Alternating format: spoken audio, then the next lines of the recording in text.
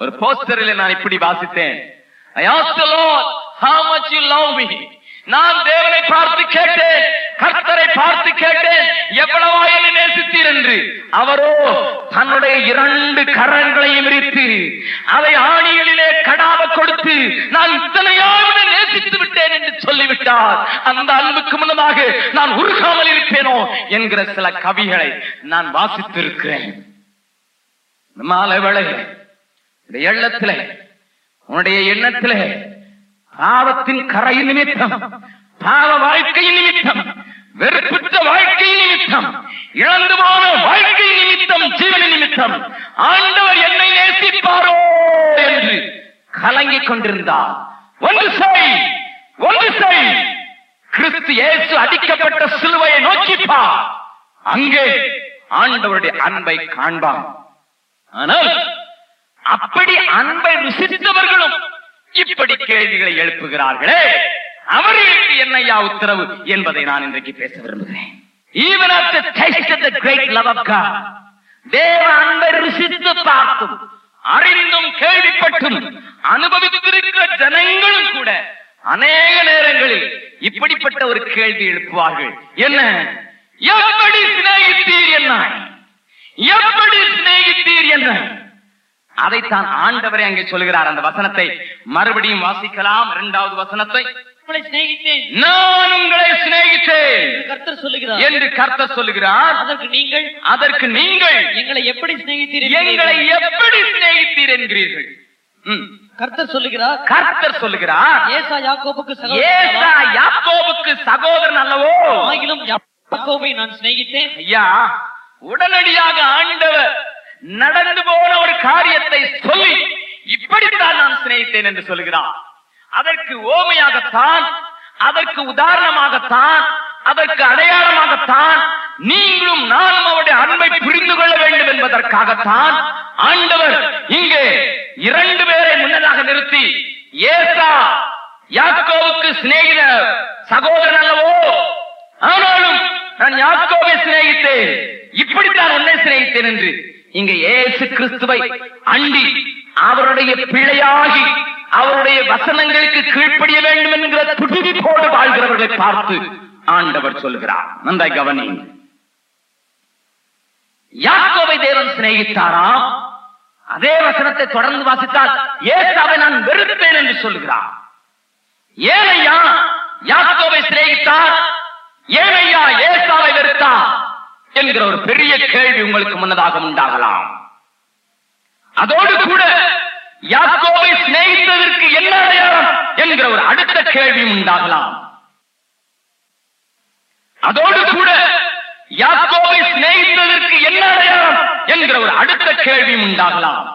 இந்த கேள்விகளுக்கு வேகமாக பதில் சொல்லி நான் முடிக்க விரும்புகிறேன். யாக்கோபு தேவனே அவனுடைய காலை சுளுக்கி போக பண்ணினார். ஏசாவை தேவன் தொட்டதும் இல்லை. உண்மைதானே? யாக்கோபு தன் ஜீவிய காலம் முழுவதும் நொண்டி நொண்டி நடந்தான் என்று வேதம் சொல்லுகிறது. ஆனால் ஏசாவை குறித்து அவன் கெழுறு போல இருந்தான், கொழு கொழு என்று இருந்தான். அவனுக்கு ஒரு தொடுதலும் இல்லை. Is it the way God loves his people? இப்படித்தான் தன்னுடைய ஜனத்தை நேசிப்பாரா? ஏசாவின் குடும்பத்தில் பிள்ளைகளை குறித்து எந்த பிரச்சனையும் இருந்ததாக வேதம் சொல்லவில்லை. மாமியார் மருமகள் சண்டை இருந்ததாக சொல்கிறது, ஆனால் பிள்ளைகள் மத்தியிலே பிரச்சனை இருந்ததாக சொல்லவில்லை.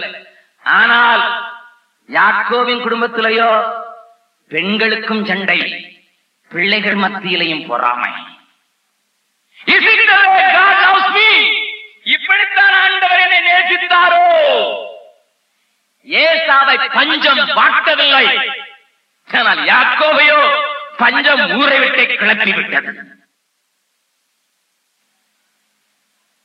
என்னையா ஏசாவை வெறுத்தேன் என்கிறார், ஆனால் ஏசாவுக்கு பஞ்சம் வரவில்லை. ஆனால் யாக்கோபுக்கு பஞ்சம் ஊரை விட்டு தனக்கு கொடுப்பேன் என்று சொன்ன தேசத்தை விட்டு கிளப்பி விட்டு குடும்பமாய் 70 பேரை எடுத்துக்கொண்டு போக வைத்து விட்டதே. இதுதான் தேவன் சிநேகிக்கும் சிநேகிதமா? சொல்லுங்க. நீங்க கூட அப்படித்தானே கேக்குறீங்க. ஆண்டவர் என்ன நேசிக்கிறாரு நேசிக்கிறாருன்னு எல்லாரும் சொல்றாங்க. எல்லா பிரசங்கையும் இதான் சொல்றாங்க, ஏசிக்கிறார், ஏசு நேசிக்கிறார், அங்க அற்புதம் செய்தார், இங்க செஞ்சார். என்கிட்ட ஒண்ணும் செய்ய மாட்டேங்கிறார். நானும் தான் உபவாச கூட்டத்துக்கு போறேன், நானும் தான் முழு இரவு ஜெபத்துக்கு போறேன், நானும் தான் தசமபாகம் கொடுக்கிறேன், நானும் தான் விசுவாசிச்சு நான் கீழ்ப்படின்னு சொல்லி முழுகி ஞானஸ்நானம் எடுத்து விட்டேன், நானும் தான் அபிஷேகத்துல அந்நிய பாஷையே பேசிக்கிட்டு இருந்தா கூட சரியா போயிரும் சொல்றாங்க, நானும் தான் பேசி பேசி பாக்குறேன். ஆனா எனக்கு மட்டும் ஒண்ணும் நடக்க மாட்டேங்கி, எங்க வீட்டுல மட்டும் ஒரு அற்புதம் நடக்க மாட்டேங்கி. நடக்கிறது போல எல்லாம் ஏடா போடாம நடக்குது, நடக்கிறது போல எனக்கு விரோதமா நடக்கிறது. யாக்கோபு தான் சொல்றான், என் வாழ்க்கை சஞ்சலமும் கொஞ்சமும் ஆய் மாறிவிட்டது. இப்படித்தான் தேவன் நேசிப்பாரா? நல்லா கவனிங்க. தேவ சித்தத்தையும் தேவனுடைய திட்டத்தையும் நானும் நீங்களும் சரியாக புரிந்து கொள்ளாததால் ஏற்படுகிற பெரிய காரியங்கள் இவைகள். நீங்களும் நானும் தேவனை சரியா நேசித்துக்கிறதை புரிந்திருக்கிறோம் என்றால், தேவ நேசத்தை புரிந்திருப்போம் என்றால், நிச்சயமாக நான் சொல்லுவேன், நிச்சயமாக சொல்லுவேன், தேவனை சந்தேகப்படவே மாட்டோம். எப்படி சிநேகித்து யாக்கோபை சிநேகித்தது போல சிநேகித்தேன். ஐயோ ஆண்டவரே, என்னை இப்படி நொறுக்கி நொறுக்கித்தான் சிநேகிப்பது உம்முடைய சித்தமா? Why God is chasing me? என்னை தேவன் இப்படி பின்தொடர்ந்து நொறுக்குவதற்கு காரணம் என்ன? சொல்லுகிறது நன்றாய் கவனியுங்கள். வாசிக்கலாம். எபிரேயர்களின் நிருபம் 12வது அதிகாரம். எபிரேயர்களின் நிருபம் 12வது அதிகாரம் 7வது வசனத்திலிருந்து 10வது வசனம் வரை வாசிக்கலாம். நீங்கள் சிட்சையை சகிக்கிறவர்களாக இருந்தால், நீங்கள் சிட்சையை சகிக்கிறவர்களாக இருந்தால் தேவன் உங்களை புத்திரராக எண்ணி நடத்துகிறார். தகப்பன் சிட்சியாத புத்திரன் உண்டோ? தகப்பன் சிட்சியாத புத்திரன் உண்டோ? எல்லாருக்கும் கிடைக்கும் சிட்சை, எல்லாருக்கும் கிடைக்கும் சிட்சை உங்களுக்கு கிடையாதிருந்தால், உங்களுக்கு கிடையாதிருந்தால் நீங்கள் புத்திரராயிராமல், நீங்கள் புத்திரராயிராமல் பேசி பிள்ளைகளாயிருப்பீர்கள், பேசி பிள்ளைகளாயிருப்பீர்கள்.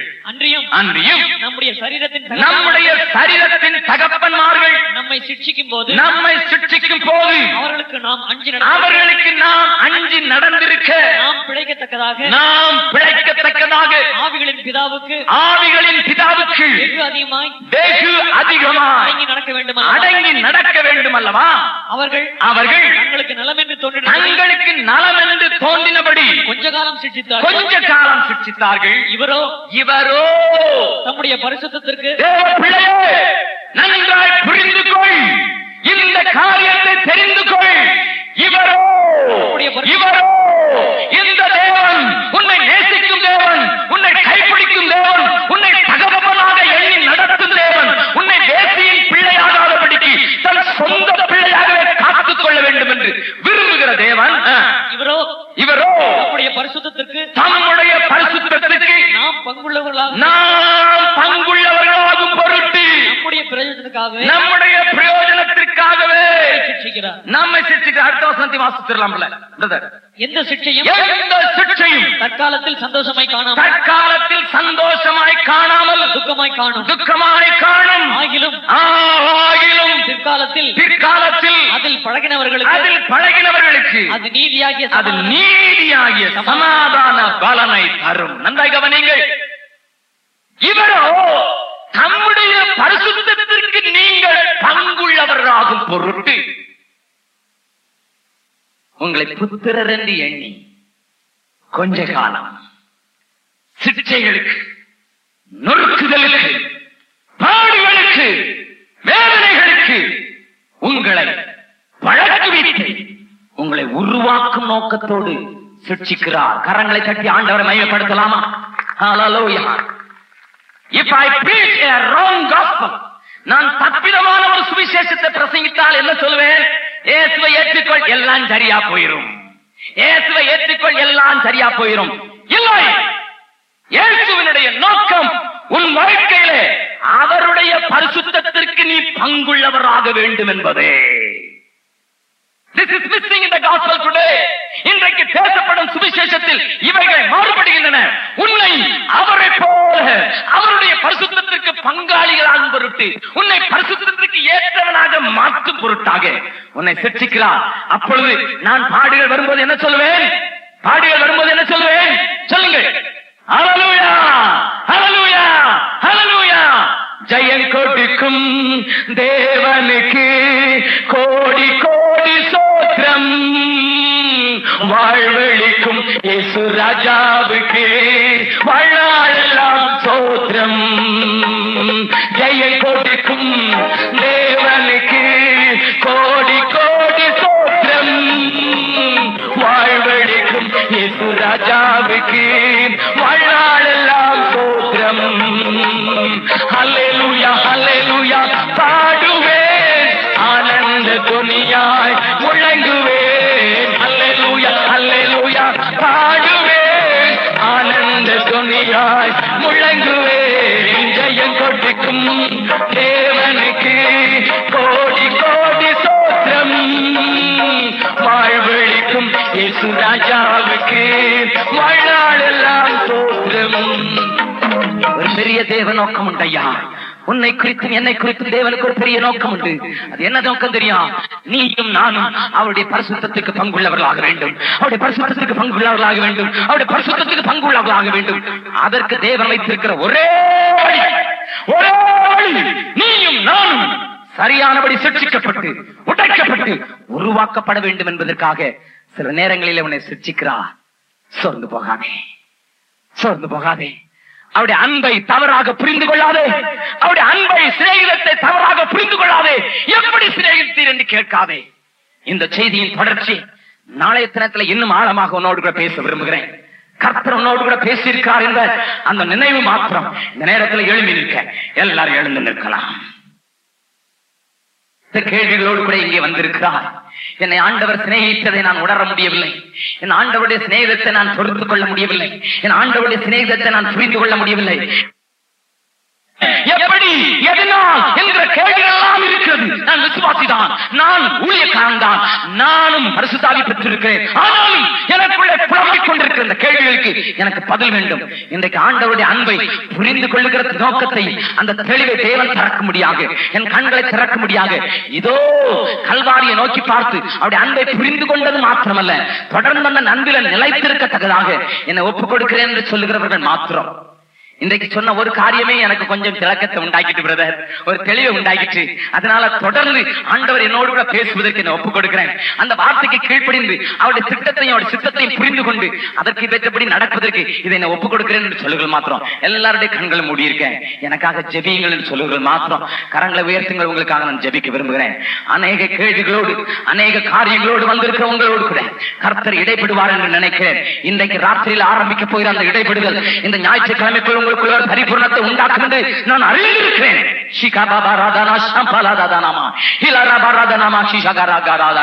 என்னுடைய பிள்ளைகளுக்கு திருமணம் ஆகாமலே இருக்கிறது. அதற்கு காரணம் எனக்கு புரியவில்லை. அந்த போதத்தோடு தான் வந்தேன். தேவனோடு பேச ஆரம்பித்திருக்கிறது உணர்கிறேன் பிரதர் என்று சொல்லுகிற ஒரு தாய் இங்கே உண்டு. இன்னொரு வாலிப சகோதரி உண்டு.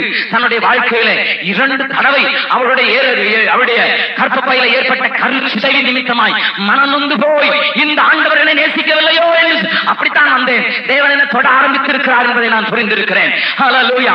இன்னொரு சகோதரன் உண்டு. 40 வயதை தாண்டி விட்டேன். வாழ்க்கையில் ஒன்றையும் சாதிக்கவில்லை என்பதை புரிந்து கொண்டு என்னோடு தேவன் பேசப் போகிறார் என்பதை புரிந்து விட்டேன். இப்பொழுது ஆரம்பித்திருக்கிறார் என்பதை அறிந்திருக்கிறேன். கர்த்தருடைய கரம் இந்த மைதானத்தில் இருக்கிற அத்தனை பேர் மாத்திரமல்ல, வெளியே இருக்கிற எல்லாரையும் தொடுகிறதை காண்கிறேன். தேவனாகிய கர்த்தருடைய பராக்கிரமம் செய்யும் கரம் இங்க இருக்கிற நாட்களிலே பலத்த கிரியைகளை செய்ய போவதற்காக ஸ்தோத்திரம் ஆண்டவரே. இந்த மக்களுக்கு வேண்டிய கிருபையை தருவது மாத்திரமல்ல, இவருடைய கண்களை திறந்து விடுவீராக, திறந்து விடுவீராக. உம்முடைய சத்திய வேதத்தை சத்தியமாய் பார்க்க இவர்களுக்கு உதவி செய்து விடுவீராக. இந்த ராத்திரியில் அவர்களோடு கூட இடைப்படும் தொடர்ந்து நறு நாட்களில் தேவ மகிமை வெளிப்படுவதாக. இயேசுவின் இன்ப நாமத்தில் ஜெபம் கேளும் நல்ல பிதாவே. ஆமென், ஆமென், ஆமென்.